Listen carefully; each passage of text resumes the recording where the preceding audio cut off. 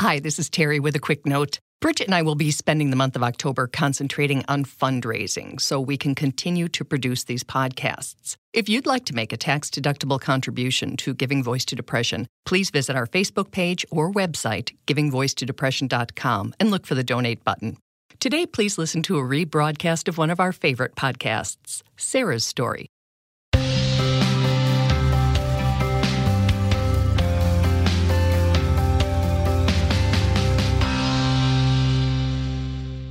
Hello, and thank you for joining us on Giving Voice to Depression. I'm Bridget. And I'm Terry. More than 350 million people worldwide suffer from depression, but you do not have to have it yourself to be affected by it. Its prevalence pretty much guarantees that someone you care about battles its darkness. This podcast tries to shine some light into that darkness.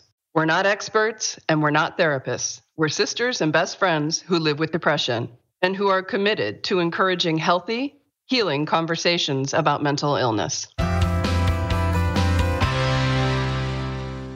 Hi, Bridget. Hi, Terry. So it is National Mental Health Awareness Month. Happy May. Yes, who knew? It's actually been in existence since 1949. I think that surprised us both to hear, right? You'd think it was something relatively new. Why in God's name are we still at this stage if we've been talking every May since 1949? Good question. Let's keep talking. Speaking of talking. So on the NAMI, the National Alliance on Mental Illness site, they have a big section of Share Your Story, which obviously is what we do. And in their language, it's important for people living with mental health conditions to know they're not alone. Sharing a story about your personal experiences with mental health challenges can help in your own recovery, as well as provide encouragement and support to others in similar experiences. And then it says, you have an authentic voice. You can make a difference for yourself and others by sharing your experiences and perspective. There are all sorts of things that you know that other people want to know. You are not alone. Let them know they're not alone either. And we're about to hear a pretty authentic voice, Bridget. I was just going to say, Sarah is definitely authentic. She is indeed. Let's listen as she gives voice to depression. There are those of us who quietly and reluctantly discuss our mental health. And then there's Sarah. Well, I just feel like I need to do my part, you know? It's just like no bullshit allowed anymore. Just be loud and proud about who I am. Loud and proud about being a 28-year-old Midwestern-raised Brooklyn actress, teaching artist, and personal trainer. And I love eating cookie dough and watching pug videos. I adore pugs. I think that they are the funniest creatures. Pugs and otters, that brings me a lot of joy. And while it's really important for everyone to know the little things that bring them joy, it can be a lifesaver when depression throws a wet blanket on all things good. I experience it sometimes situationally and sometimes absolutely just completely out of nowhere, sprouting from my own brain. It can be triggered by circumstances for something not going well in my professional career, but instead of it going from I feel disappointed, I'm frustrated, I'm upset, but I know that there's another day or there might be another opportunity. It goes straight into I'm worthless. What's the point? If I don't get this thing, I'll never get everything I need, which means I'll be a failure, which means I should just go die. Yep, she said, just go die. Yeah, well, it used to be drink, and then it's like, well, I can't drink, so I might as well die. Sarah says the reason she can laugh while she talks about what she calls her staircase to the bottom of the pit of despair is because she's in a support group, AA, where everyone is vulnerable, so there's little risk in disclosure. But she's very aware of the stigma outside of that safety.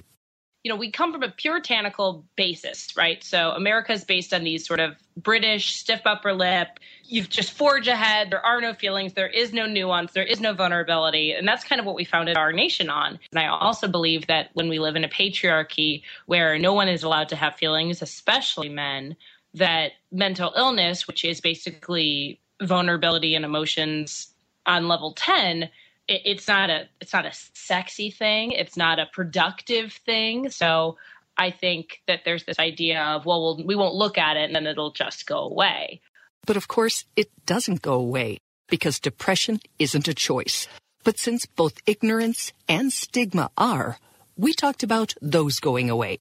to take the stigma away would provide so many more opportunities to ask for help. So I have a leaky bathroom faucet, and I know if I call my super will come and fix it. And that's part of his job, come and fix things in our apartment. And there are so many people out there whose job it is to help people who struggle with mental illness. The problem is I have no shame in saying I have a leaky faucet, and I would have more shame if I were like, I think I need to go on medication because I think I'm super depressed and I think I can't live like this anymore. And that certainly was my experience when I first started on this journey. Sarah's journey, like many of ours, has had its ups. When I'm feeling good, I think this is how it's going to be for the rest of my life. And its downs. When I'm feeling awful, a part of me is like, this is how it'll be for the rest of your life. And so when I feel bad after I'm feeling good, I'm like, not only am I feeling bad, but I'm also pissed that I'm feeling bad. And I'm frustrated. And I'm like, I don't understand why this happened again. What's wrong with me? Why can't I do this right? Why can't I just do this perfectly? Why can't this just be over for me? Luckily, it's happened so many times at this point. I'm like, well, here we are again. All right, well, let's look at the list. What can you do? Sarah's list includes her support group, her friends, fiancé, getting enough sleep, moving her body, being of service to others, and of course, those pug videos. She also has something she tells herself about depression. It can't kill me unless I let it. So that's how I like to think of it too. It's like, well, this feeling won't kill me. I cannot die from a feeling.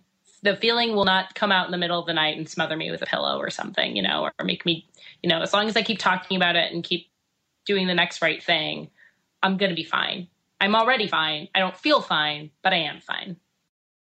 I love how she literally gives the voice of depression a voice. She's actually speaking that crazy, wacky, lying voice. You mean the going from 0 to 60, you failed at that, so you may as well be dead crazy voice? Yes. Yes, I know. And hearing her describe her depression and the way she gets mad at it and everything, I was just delighted isn't the right word because it's not that kind of a topic, but it was really refreshing. Absolutely. It's as if she, stripped back the power from it and is in dialogue with that inner dialogue. And in doing that, she's stripping that charge off, which kind of objectifies it and makes it a little bit of distance between who we are and what that voice is saying. There's a little rip, a little separation there. And there are times we can do that, and then there are times we can't. Yes. And that is actually another piece of Sarah's story. One of the components that is a factor for both her and myself is hormones. And I asked her if there was anything at the end of our conversation that she wanted to say, and she wanted to sort of issue a warning to women who are using hormone-based birth control to at least be aware of the possibility that it can play into this equation. So here's Sarah one more time. The worst suicidal ideations and the worst depression I ever felt, it was maybe my 4th year on a certain birth control. And I started it when I was 22.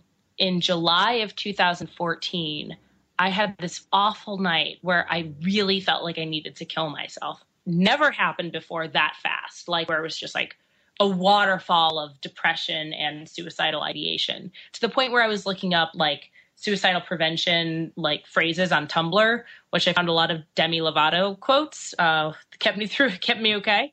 But my body was screaming at me to like throw myself in front of a train, just like go walk until you fall to the ground, just crazy stuff. And this is just in the middle of the night, it was awful. And I couldn't point to what happened because there's nothing circumstantially that was happening in my life where I felt, okay, this is the reason. It's because I feel this way about this thing that happened. It was nothing. There's nothing going on.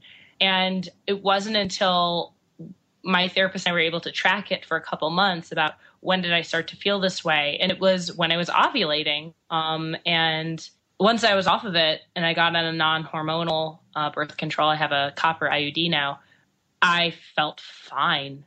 I've never had an episode like that ever again.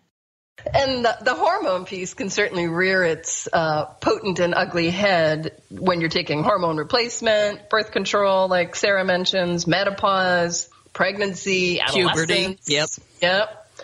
In fact, next week, we're going to be talking with two lovely women about their experience with depression throughout their pregnancy and postpartum. And that, again, would be an incredibly hormonal as well as sleep-deprived time. Absolutely. And I always have to throw in the thyroid piece, too. It can be that. It can be lots of things, and that's something, we all have to keep an eye on. And if we're working with a good therapist or a good partner or whoever, and we're able to do what Sarah did and figure out, oh, gosh, it's when I'm ovulating. I don't have that clarity. When I'm in it, I'm not that objective. No, but she is, and it's a great role model. And I just love the no bullshit anymore philosophy. I do, it's just too. Time to talk and time to be straight and real and just knock it off. Knock the secrecy off because it just adds to the burden. Knock it off. Knock it off. All right. Thank you. Love you. Bye. We hope that our podcasts bring about a little more understanding or help people articulate their experience of depression a little more. And thanks to each and every person who's digging deep and finding the words and finding the courage to give voice to depression.